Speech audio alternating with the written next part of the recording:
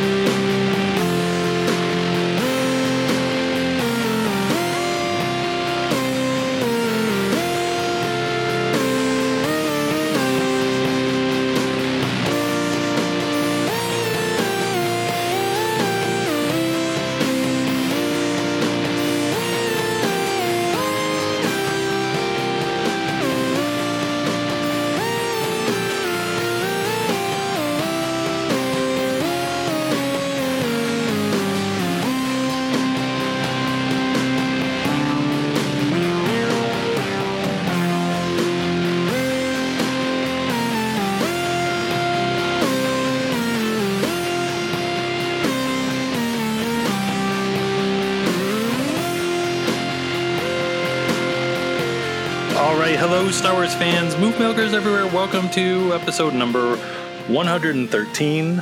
Blast Points. This is Jason. This is Gabe. And yep, we're going to be talking about the number one topic in the world right now, the art of the Phantom Menace. It's the book everybody wanted for Christmas, but they couldn't get. A wild time in Star Wars history. And we're going to be getting to that in just a little bit. But first, there's news we got to go over. We haven't talked about Solo lately, but there's a little tiny bit of Solo stuff going on out there. Han Solo. Han Solo. Han Solo. Han Solo. Han Solo. Han Solo. Han Solo. Han Solo. Han Solo. Han Solo. Han Solo.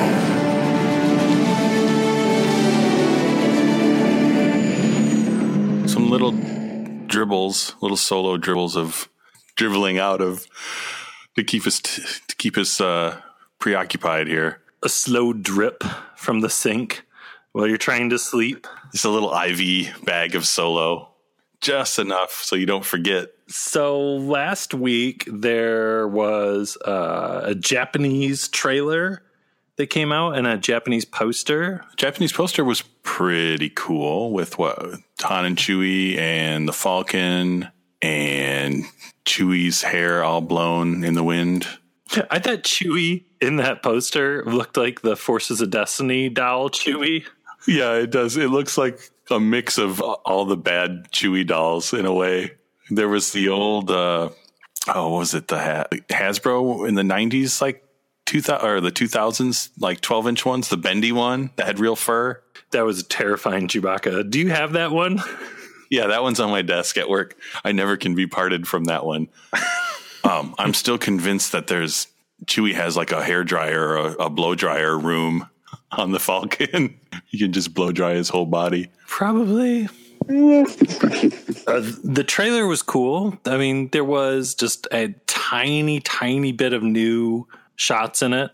Yeah, I think we're spoiled because the Japanese or just the general Asian release trailers are always so over the top and outrageous that this was probably the tamest one yet. I don't know if we'll ever have anything quite on the level of the Japanese Rogue One trailers.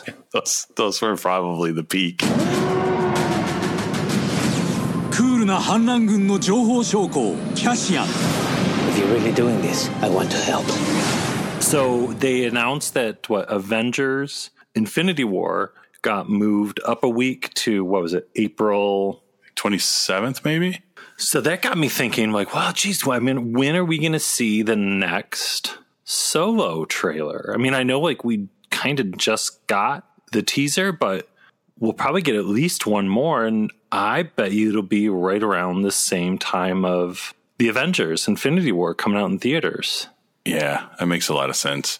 Because it sounds like they moved it ahead a week so that it comes out the same time in the U.S. as it does in Europe. So at least we don't have that week where everybody's spoiling everything on all over the place from seeing the movie a week earlier. So that makes sense. But yeah, I would think, right, it would be a month before Solo comes out. So it's a good time for another trailer. And then I don't know why, I guess it didn't even dawn on me too that it was coming out on Star Wars Day before. I guess I don't think about Star Wars Day enough. Oh, Infinity War? Yeah, because it was May the 4th. So a lot of people are like, oh, that's good. They shouldn't be on Star Wars Day, but every day is Star Wars Day. So May the 4th just comes and goes. The thing I like the most about May the 4th last year is that, like, TNT did their marathon. So you could wake up at 9 a.m. and just watch Phantom Menace, which somehow Phantom Menace was like a great morning movie. It's like a cup of coffee. Yeah, I was literally sipping coffee and looking at Sebulba. And you're like, doesn't get any better than this. You can go another 40 years of living and never have a day that good. It's like May, we live in the Midwest, and it's like it's finally spring and the sun is out and birds are chirping outside and Sebulba's on the TV. Chupa!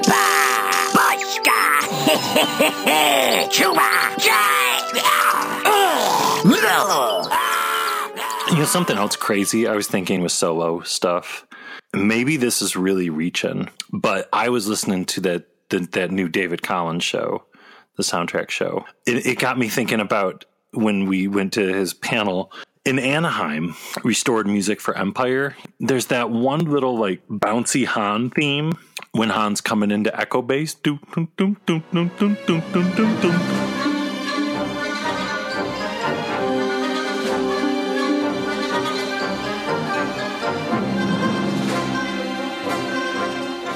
I wonder if in any way John Williams, for whatever he's writing for Solo, big or small, if somewhere in his head he's like, yeah, baby, I already wrote a theme for Han. I put in Empire, but that weirdo Aaron Kushner didn't use it, baby. Yeah, you're right. Yeah, maybe. It's not like a real like heroic theme, but I wonder. I mean, it's kind of like a goofy kind of, I don't know. The crazy thing is we're only like 70, 80 days away. If there is a trailer, mid-April, maybe just about a little over a month from now, it's going to be from then until the movie coming out. It's going to be an assault. And then we'll get the Japanese trailer of someone shouting character names at us. There'll be a preview with L337 coming out breakdancing, playing basketball, slam dunk in a basket. Yeah, doing the moonwalk. That's no moonwalk. That's a space station. They're going to be dragging Woody Harrelson out on talk shows. It's going to be outrageous. Yeah, can't wait. They should have Chewbacca as Chewbacca on talk shows. Just put Jonas in the suit, have him be in character, and have him go on like Jimmy Fallon. Just send him, R2, and BB-8. They had BB-8 got to do a duet with the band on whatever talk show that was. Why don't they just have Chewbacca sit in with all the bands? Even if he just plays a tambourine, just give him a really big tambourine. He pulls a triangle out of his bandolier bag. Harmonicas. That's really what we finally figured out after all these years. What's in all those little pouches? They're all different harmonicas, like the Blues Traveler guy. He's ready to jam at any moment. That's yes.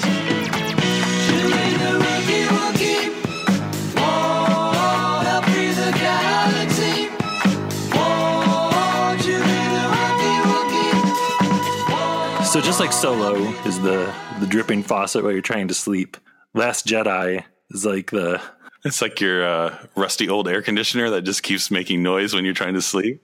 Don't forget about me. Don't forget about me. But it's been making noise for so long that you don't even notice it anymore.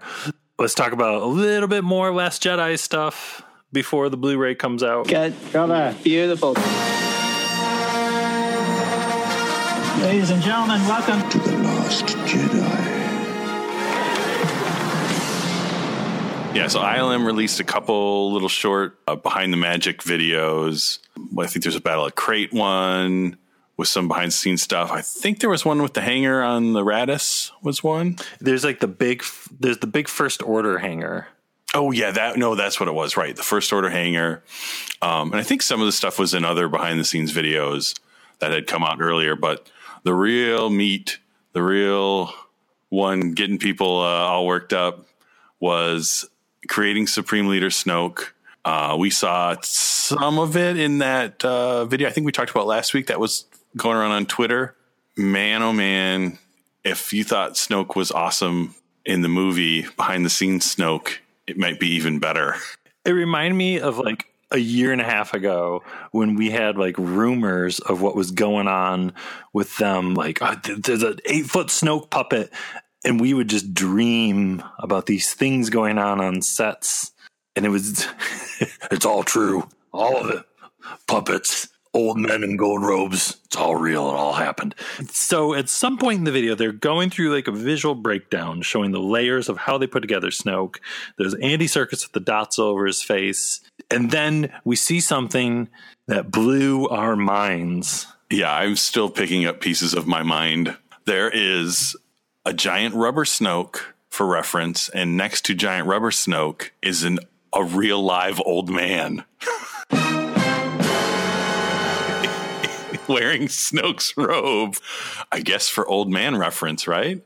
Just some creepy old dude, wearing a gold robe. Who is this guy? Yeah, who is old man Snoke?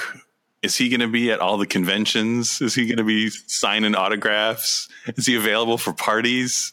Like, Andy Serkis is cool, but real live Snoke is, it's incredible.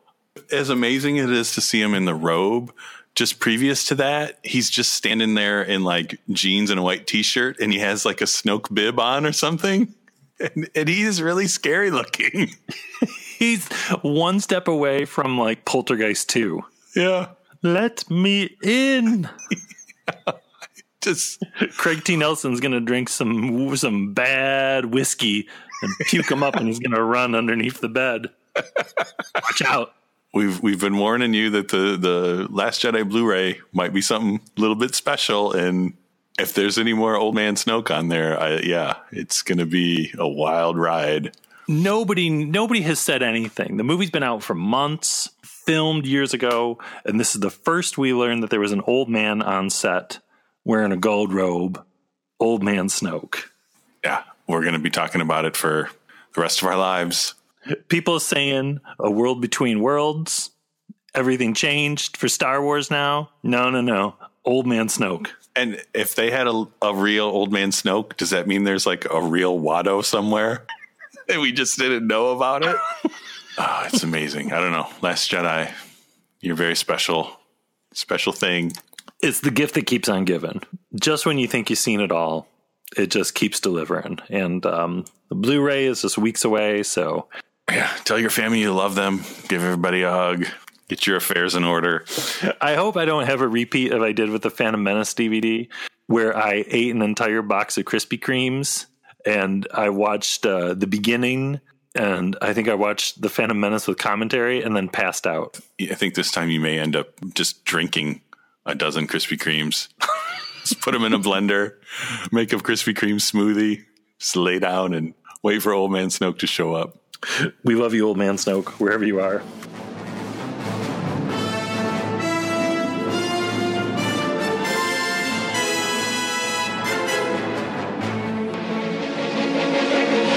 On a remote desert planet, two Jedi Knights meet a young boy. Hi. And forever change the fate of a galaxy.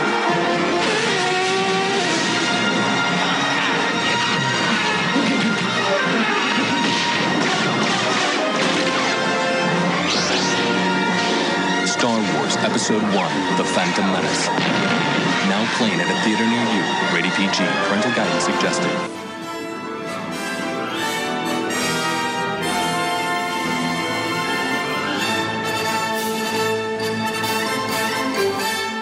So, The Art of Phantom Menace, published in 1999, written by Jonathan Bressman, who worked on Young Indiana Jones, and he worked on Radioland Murders.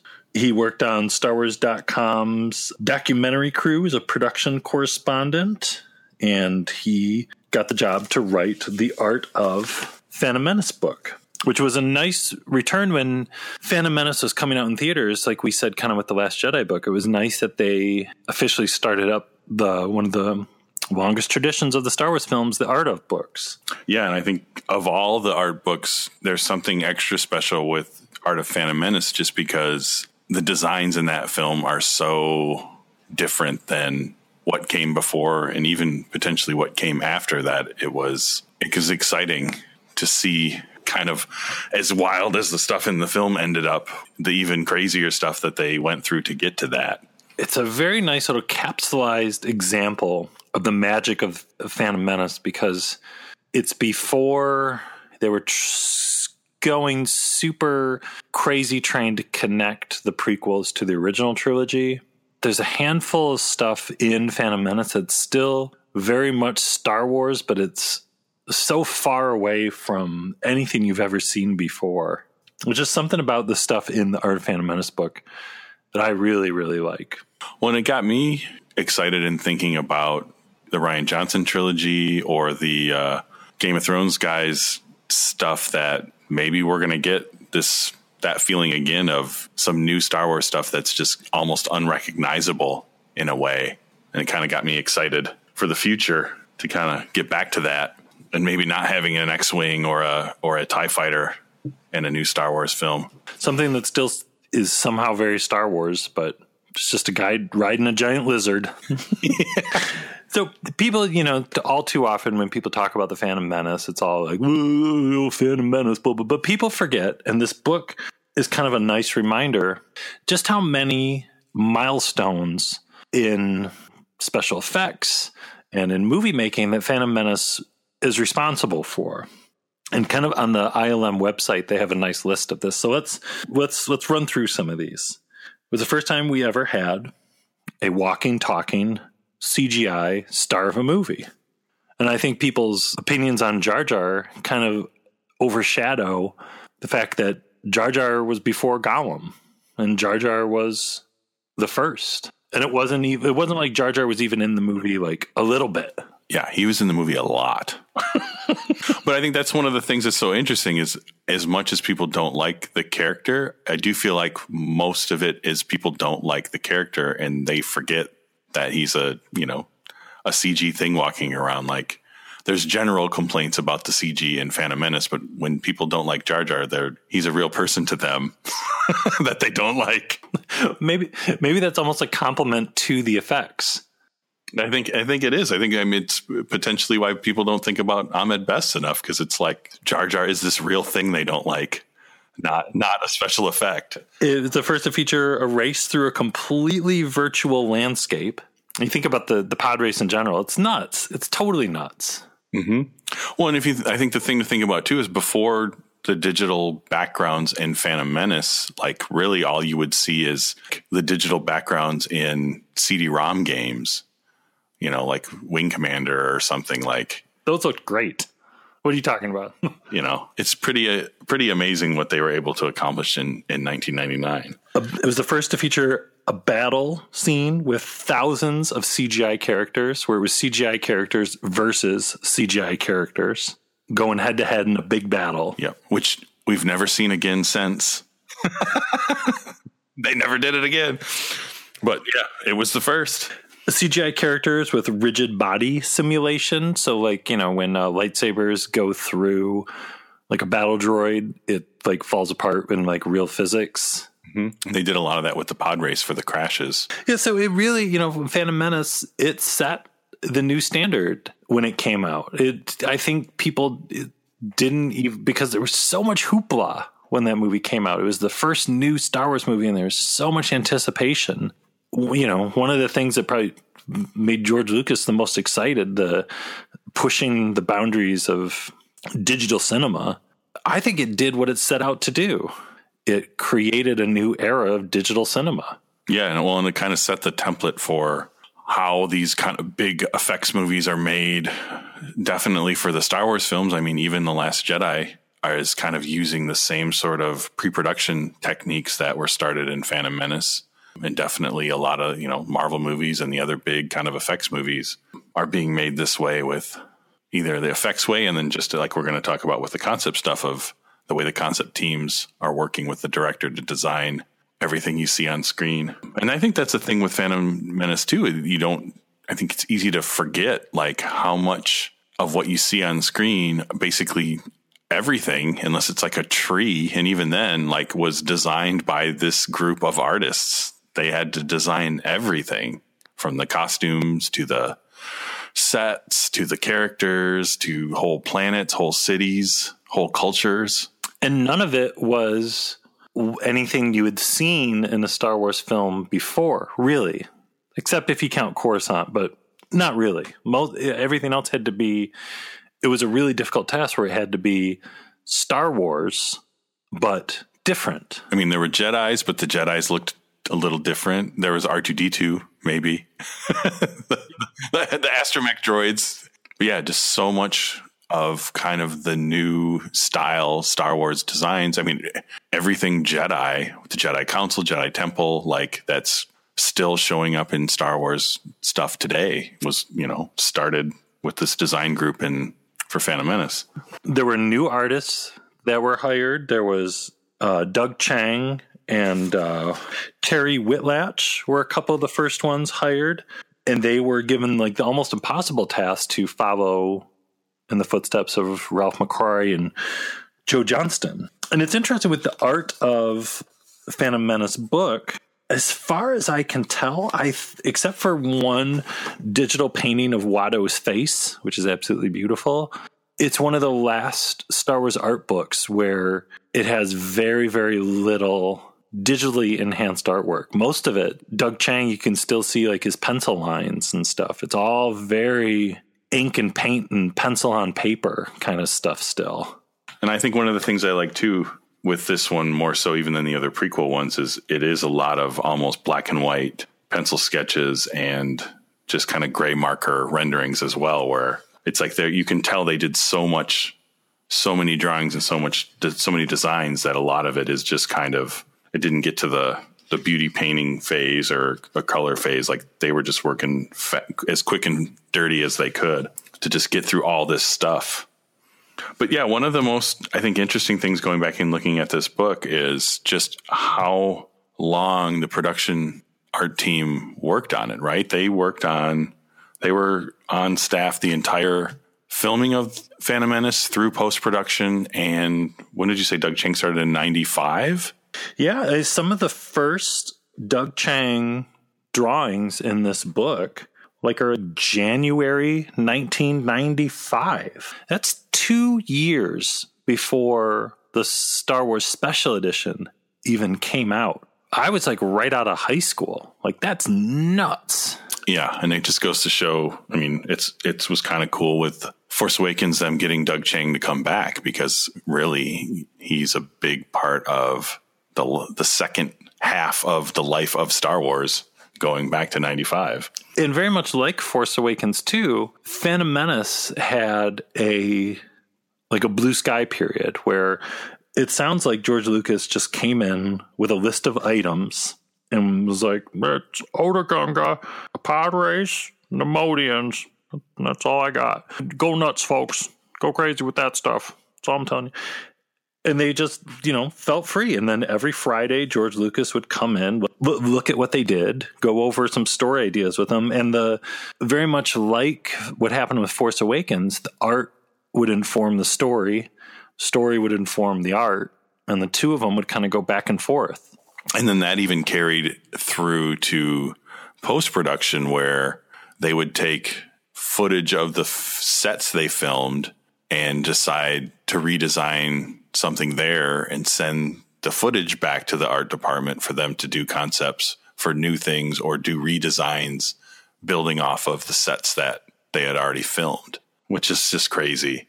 Like, I think one particular part I had forgotten about was that the set that they filmed for the Jedi Temple, they weren't happy with, I think, the height of the ceiling. So they ended up basically redesigning that. And then ILM kind of rebuilt the upper half of that set digitally after the fact, after they had already filmed it, which it's like every movie does that now. But at the time, right, that was unheard of. It's like George Lucas's dream come true, because he's like making a special edition while he's making the movie, just constantly changing things. He's able to rethink stuff. And the art department was based up in Skywalker Ranch the whole time. They were like, what they say, they were up in the attic. And there's all like those behind the scenes videos where it literally looks like they're in an attic. And Lucas has his little secret door. He comes up in the back room or back corner. Hi, everybody. Comes in with the Hershey bars and the Coca-Colas. I'm back on it. Well, I think it's another thing reading back through this book of just those web docs that came out at the same time, just before Phantom Menace, kind of getting everybody hyped up. They kind of showed a lot of this process. Like, if you've never seen, I think, were those on? They're not on the Blu-ray, are they? They're on the DVD, right? Yeah, they're all on the DVD. Sadly, yeah, not on the Blu-ray. They're all on YouTube, though. But those are great to kind of visually see what's talked about in this book of just, that art team, the art department in their little attic, just drawing everything and anything they could think of. Doug Chiang drawing in an attic for 4 years. More than that. Help me. All there is to eat is Hershey bars and Coca-Colas. Let me out.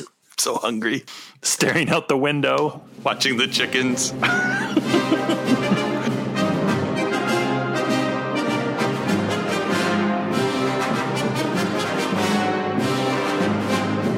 I started with a staff of 2, and we were given a huge list of vehicles, creatures, environments, and whatnot to design. And it was just a matter of sitting down and trying to comprehend, where to start first, and then how to design something that will live up to the expectations of everybody that's going to see this film.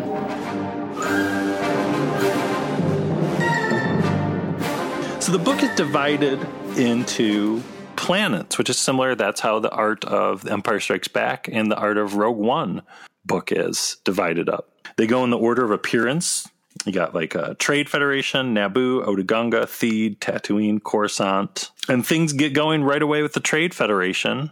And it's fascinating too, and we'll get into this more when we do our upcoming Phantom Menace early script draft episode, but you get to see how early Doug Chiang was working on stuff, because kind of in the Trade Federation ship in the beginning, it's just Obi-Wan. Qui-Gon wasn't even around yet as a character. Yeah, one of the first kind of color paintings in the book. And even TC-14's name was different. Just TC3. Yeah. I would hope that it would just be Obi-Wan just saying all the dialogue, but just to himself. Talking to his reflection in the mirror or in the window. Not about the mission, Master. It's something elsewhere. Elusive. And then he does a different voice. Don't focus on your anxieties, Obi-Wan. TC-14's just like, I don't know what's going on. He got to the have you ever encountered a Jedi before? Do they all talk to themselves like that? It's kind of weird. We cut from that to some battle droid drawings where there's one that really looks like a stormtrooper, and there's like giant, like 8-foot tall battle droids. Yeah, it's like, what are that? Just think we could have had giant battle droids. I wouldn't be here anymore. I would have just turned into dust. I'd be like I'd be like a train hobo. I'd literally have like a blanket on a stick with some clothes and a can of soup in it. Just going town to town. Any theaters showing Phantom Menace? And all of these drawings, all Doug Chiang. Just an art machine. Yeah, so many cool unused designs in here. The thing that always gets me, which at the time we basically got a big tease for Attack of the Clones, where the Neimoidians were originally supposed to look like the battle droids, but for whatever reason that didn't work.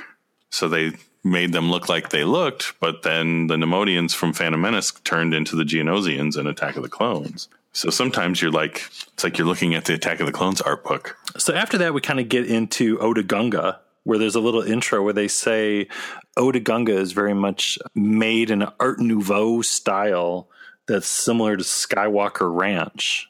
Where it's like, I guess. I mean, I've never been to Skywalker Ranch. Maybe you actually get to Skywalker Ranch and it's a bubble city.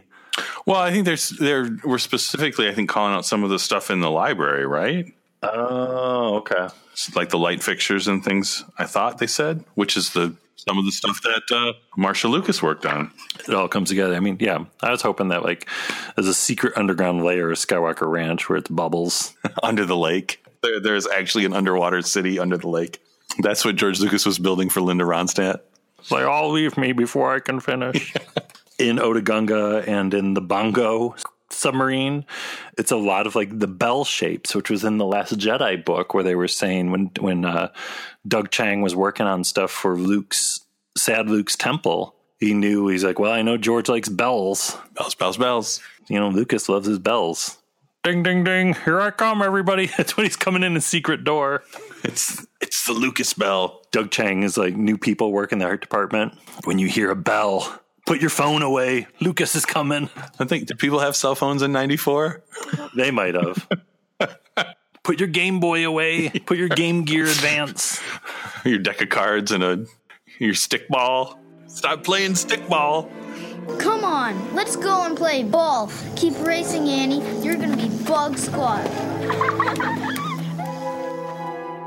I think a fun thing with this book, other than all the great vehicle designs, is they went really deep on creatures.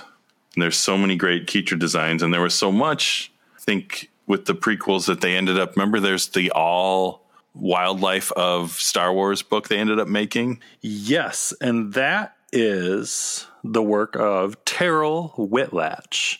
And she had a background in zoology and anatomy. And she did a lot of her creatures were like brought features in of real animals. And she would get crazy, like developing like entire food chains, detailed skeletons for all the characters, and the facial muscles on Jar Jar. You know, she would get wild. Yeah, because I'll find myself just getting lost staring at all the creatures in here. In the book, she has got a whole page of her Jar Jar drawings, which some of these are a little too wild, even for a Jar Jar lover like me. But there's some Jar Jar drawings where he kind of looks like Daffy Duck. For those of you reading along at home, on page 72, there's a drawing of him where Jar Jar kind of looks like the goofy Canto Bight alien that we may be seeing soon in the deleted scenes from the massage parlor on Canto Bight. I never thought about that. Drawing number 1 on page 72. Isn't that the little guy from Sunny Afternoon in the Void? Mm-hmm. Was it Gascon? Yeah. And if you look at the date on that too, that says 1994. Well, and even the next page, the Doug Chiang painting of underwater Jar Jar blowing bubbles is from 95. And on that same page, we see a drawing of Jar Jar, where we learn that for a long time, Jar Jar was supposed to have a pet dog named Blarf. Just let that sink in for a while. Well, and let it sink in that old Star Wars ideas never die. They're in the cosmic force waiting to show up in a future movie, so don't be surprised if somebody gets a dog named Blarf. Somebody's going to go to that cosmic force space portal and pull Blarf out of the past. So he could live with Ahsoka forever. But just looking at this and thinking about, like, this was the wild times in Lucasfilm where, you know, go to the next page, 74, 75. Like, she basically probably spent days just drawing Jar Jar wrestling with a dog. And since we're on Jar Jar, I've always loved her, like, full nude Jar Jar drawing, which is on page 77. Yeah, I don't like looking at that. It's just like if you were taking an art class on Naboo and a Gungan showed up for life drawing, that's what you would get. I bet you Paulo probably has a whole sketchbook full of nude Gungan drawings from his studies. He probably does, with his dreamy eyes. Uh-huh. Whatever happened to him? He drew a lot of naked Gungans, Anakin.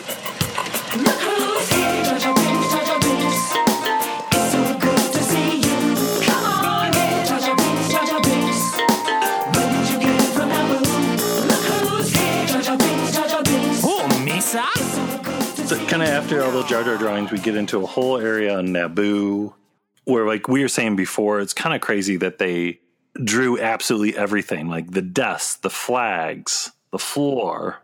Every single piece of Naboo is designed. Oh, and you know what? Real quick before we get too far, we talked about it in the Lee Brackett episode, the flying whale manta ray things that never go away are in quite a few sketches in this book as well, with the Naboo soldiers riding them. Yeah, for a while, Naboo security was going to be flying the giant manta rays. Yeah, just kept coming.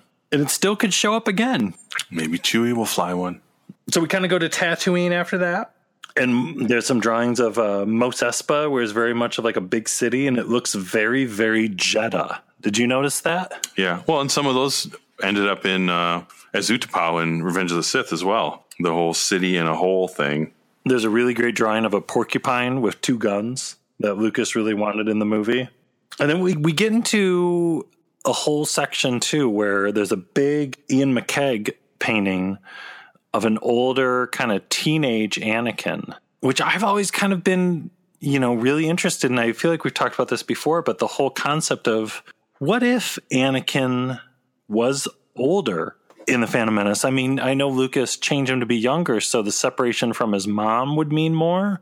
But were Anakin to be older in Phantom Menace, and if the same actor played Anakin through all 3 of the prequels, and there wasn't as big of a time jump from episode 1 to episode 2, that could have been something interesting. Yeah, it could have been cool. There is definitely something I think neat about the time jump of having the 10-year gap. But I mean, Natalie Portman was able to stay Natalie Portman, but I do see where, having the same actor for all 3 movies would have been neat. But I would miss cute little Jake Lloyd. And who knows if Obi-Wan could have had his beautiful hair. It made more sense for him to suddenly show up in Attack of the Clones with that fascinating hairdo. He needed for his time for his hair to fill in the back, yeah. Oh, yes. Possibly. Don't forget, too, there's the great little thumbnail sketch of Wald. Yeah, that's one of my favorite pieces in the entire book. Somebody needs to get a tattoo of those sketches of Wald. You could be the first. There's no production art for Kitster either, which is kind of a shame. Yeah, you're right. So we had to Coruscant next, and that is unique too, because Coruscant, there were Macquarie paintings of Coruscant done for Return of the Jedi. Even though work on this started long before the special editions, we did see Coruscant in the Return of the Jedi special edition. Right. But now we know, because of this book, that art, did this art department design the special edition stuff? It would have, right? They got the Coruscant designs from Phantom Menace because they were working on it at the same time. I just remember being in the theater for Return of the Jedi, and when they showed that part in the ending with Coruscant, it was oh my God. People don't know how hungry we were for anything prequel related. That looks incredible. I don't believe it.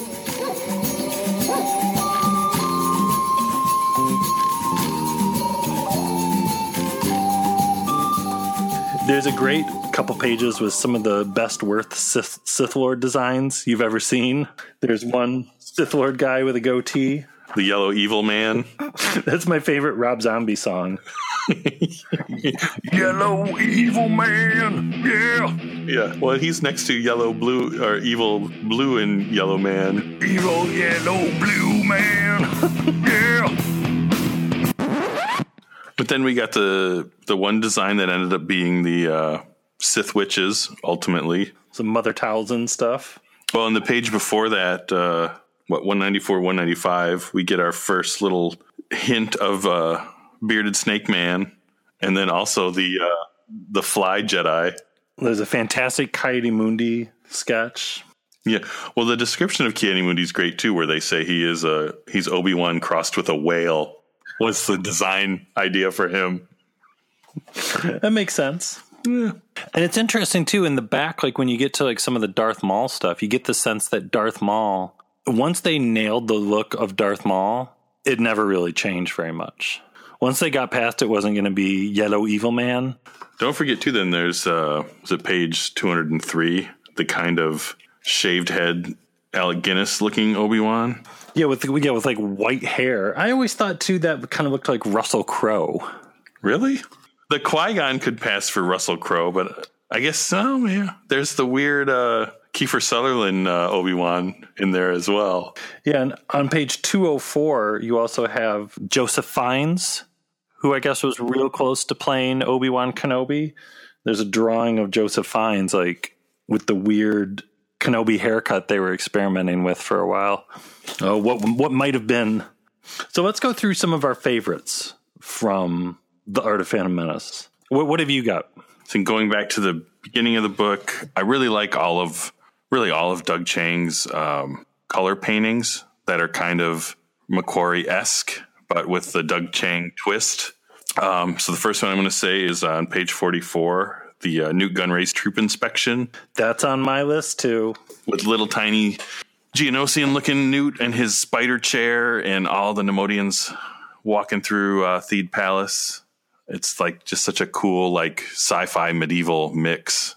I also really like that this early version of Newt Gunray, he's got like a blanket over his legs. His feet get cold. I've got on page 134, Tara Whitlatch's crazy, like, Where's Waldo Creature Fest in Mos Espa. Oh, yeah. I was just looking at that a minute ago as we were going through. Yeah. It's just bonkers, just like creatures everywhere. And there's like a black and white drawing on the bottom where if you look real close, there's like a Max Rebo alien yelling at another alien. There's just stuff going on everywhere. Yeah, like we said earlier, I'm really glad they gave her that Creatures book. But going back and looking at these again, it's like she needs to draw like 10 more books of just anything. This stuff is all great. Especially actually on 135 where there's all the food stuff hanging.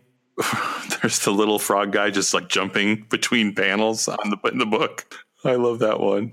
She was really into drawing little frog people. She got it. She knows what Star Wars is about.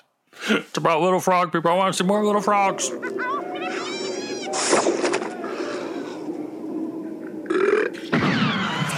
What else have you got? Well, while we're on Tara Whitlatch stuff, on 142, like Jabba's court with Jabba in a throne. We've never got to see Jabba in that position. Maybe in Solo. Maybe we'll get to see him in a throne. I don't know. It looks like then there's Gardula, I'm guessing, with the fan in the back, and then an even bigger, fatter Hutt with a cane. This drawing right here, like you're saying, if that is exactly how we're introduced to Jabba the Hutt in Solo, I wouldn't complain. I'll post a picture of this too for folks that are wondering what the heck we're talking about. But yeah, it's Jabba's like sitting in a chair and his tail is like coming out the front of his body. It's kind of disturbing and it's a whole lot of awesome. And it's kind of like if you took and stabbed a hole in my head and stuck a camera in my brain, that's probably what you would see. This picture. If you had to have a CAT scan and they look at the x-rays, it's the strangest thing. It's just a bunch of Jabbas sitting around. It's like a Jabba laying down in a chair.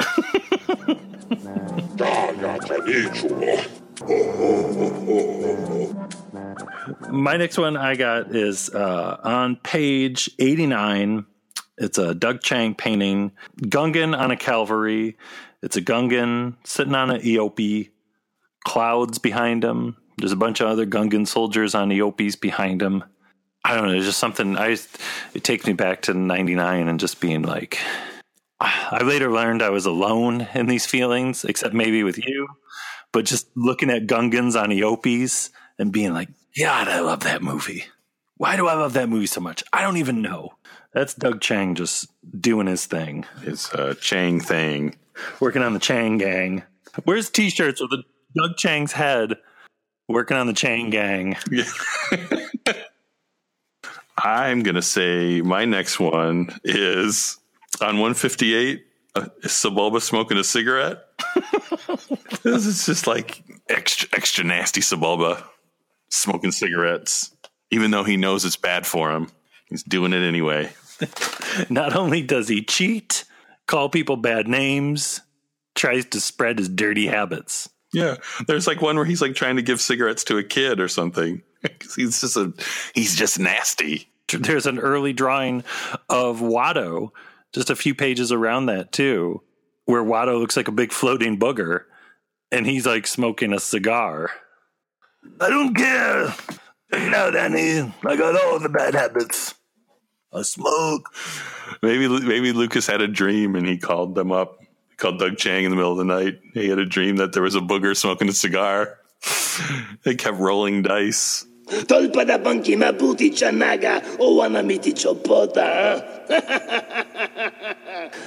So my next one is on page 82, and we were talking about before the creature cavalry. It's another cavalry where it's just two dudes on Naboo riding giant lizards. That's the thing. It's like this and like Naboo people flying giant manta rays. It's like a prequel movie that we never got to see, and it's almost like art from a Star Wars movie that was never made.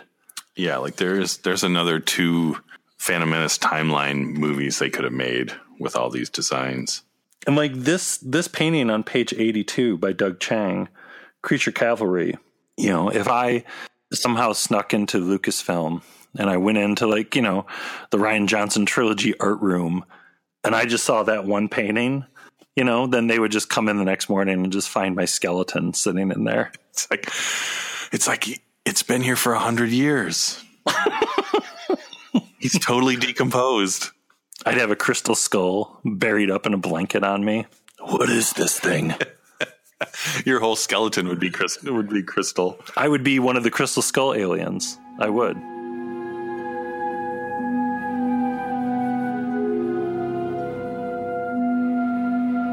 All right, I got one more here. 175. There's a beautiful headshot of Rats Tyrell looking very uncomfortable. It's giving you the side eye, as Rats Tyrell is known to do. And really, if you kind of hold the book right, it looks like he's looking at Ben Quadraneros on the previous page, and he's like, "Why don't I have goggles?"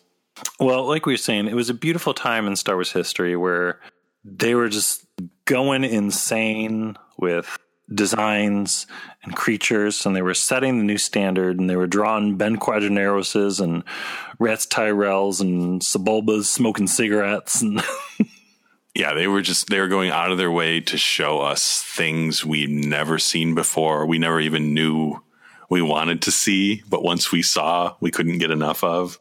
But still, you know, somehow deep under all the under the flying boogers, they still feel Star Wars. It doesn't seem like there ever was, like, at any time anyone saying, like, well, if I draw a flying booger, and if George Lucas puts a Fabuloso stamp on this flying booger, how in the world are they going to make a flying booger? There were no practical limitations to the imagination that was going on in that attic at Skywalker Ranch. But you know, that you bring up a good point. I didn't think about that. With all the designs for the Neimoidians in here, when they actually got to trying to make the costumes and the original design not working out, they don't have any of the concepts of what they ultimately went with in here, which I guess just goes to show, as cool as these books are, there's still secrets buried in the vaults. Probably thousands and thousands of drawings that nobody has seen unless you were in that attic in 1996, 97, 98. I wonder if Doug Chiang ever still goes up to that attic, or if he's just like, no, I spent enough time there. Thank you. Yeah, I'm good down here. When he goes to the ranch, he only stays outside. I don't have to go in there. Yeah, I'll work on the porch. Is the Art of Phantom Menace book, is it still available? Can you still get that? Can you still purchase it like on Amazon or something? So the Art of Phantom Menace book looks like it's out of print, but it's pretty easy to find used copies. Yeah, and there's even people with unopened, with technically new copies for about $30 range, $20-$30 range. Yeah, it's definitely not a hard thing to track down. If you don't have it already, I recommend getting it. It's like I recommend all these Star Wars books, because like we say, you never know what they're going to pick from in the past. Everything's fair game with Doug Chiang building, designing everything from Disney Star Wars theme parks to working on the films. Who knows what is going to show up in something Star Wars in the future, and chances are it could be in one of these books.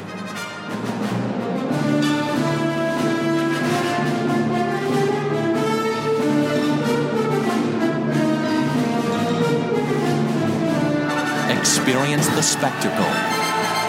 Feel the excitement.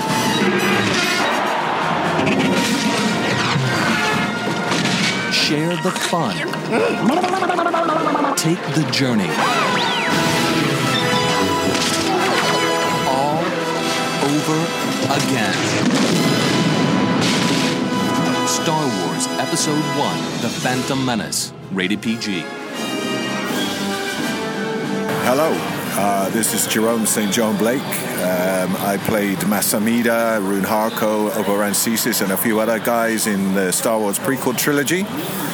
And I'm standing here with Gabe from Blast Points podcast, and looking forward to my debut appearance on his show. Watch this space, and may the Force be with you.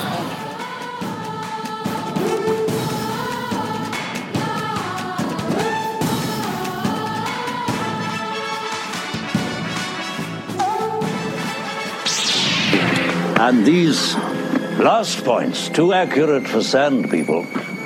Only Imperial stormtroopers are so precise.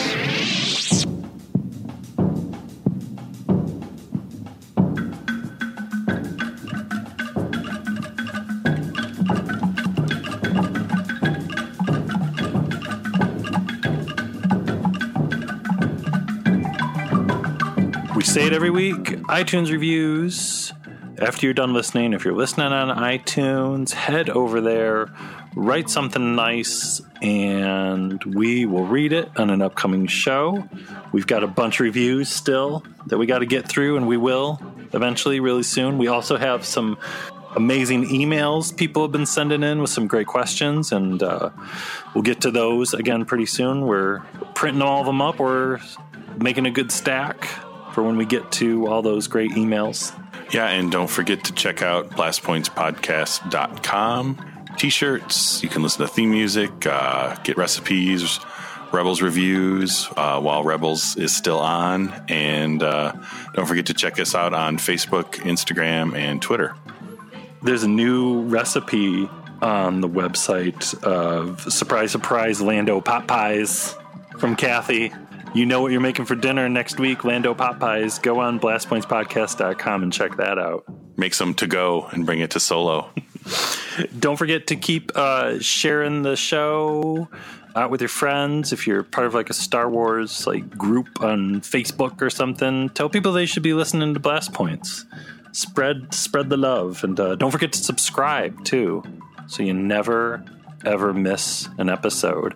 And you're not going to want to miss next week, because next week we're finally going to be talking about some of the stuff that's been happening over on Rebels. Yeah, we should be digging into pretty much the whole second half through the finale of Rebels. Big crazy finale that like just aired. Hasn't aired as of recording. We haven't seen it yet, but by the time you're listening to this, it'll have been out. Crazy stuff with voices and wolves, and I don't even know what's going on. The return of Hot Callus and Hondo and Rex, Wolf, Gregor, Jackson, and K2SO's brother was in there. I couldn't believe it. Saw Gerrera riding on Borgullet. Jyn Erso on a moped. It was crazy. Bobcat Goldthwait showed up. I couldn't believe it. So we're going to be talking about all that stuff next week with our big Rebels Spectacular. So tune in for that. But that about wraps up episode 113 here of Blast Points. And we'll be back next week, like we said. And thank you for listening. Yeah, thank you. And we'll talk to you soon. May the Force be with you. Goodbye, old friend. May the Force be with you.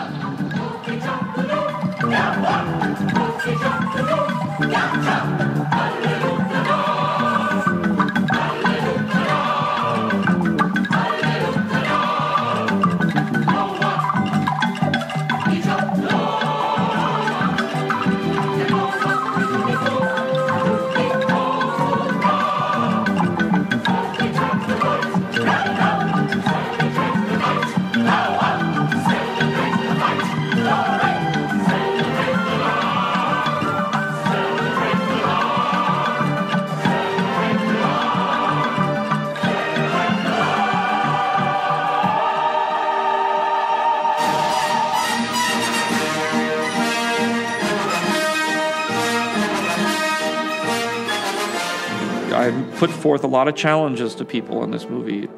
Things in the beginning we had no way of knowing whether it was going to work.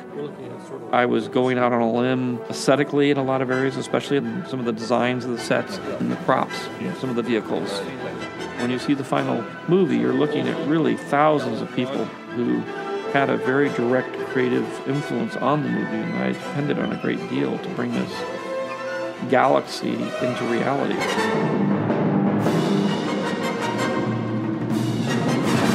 May the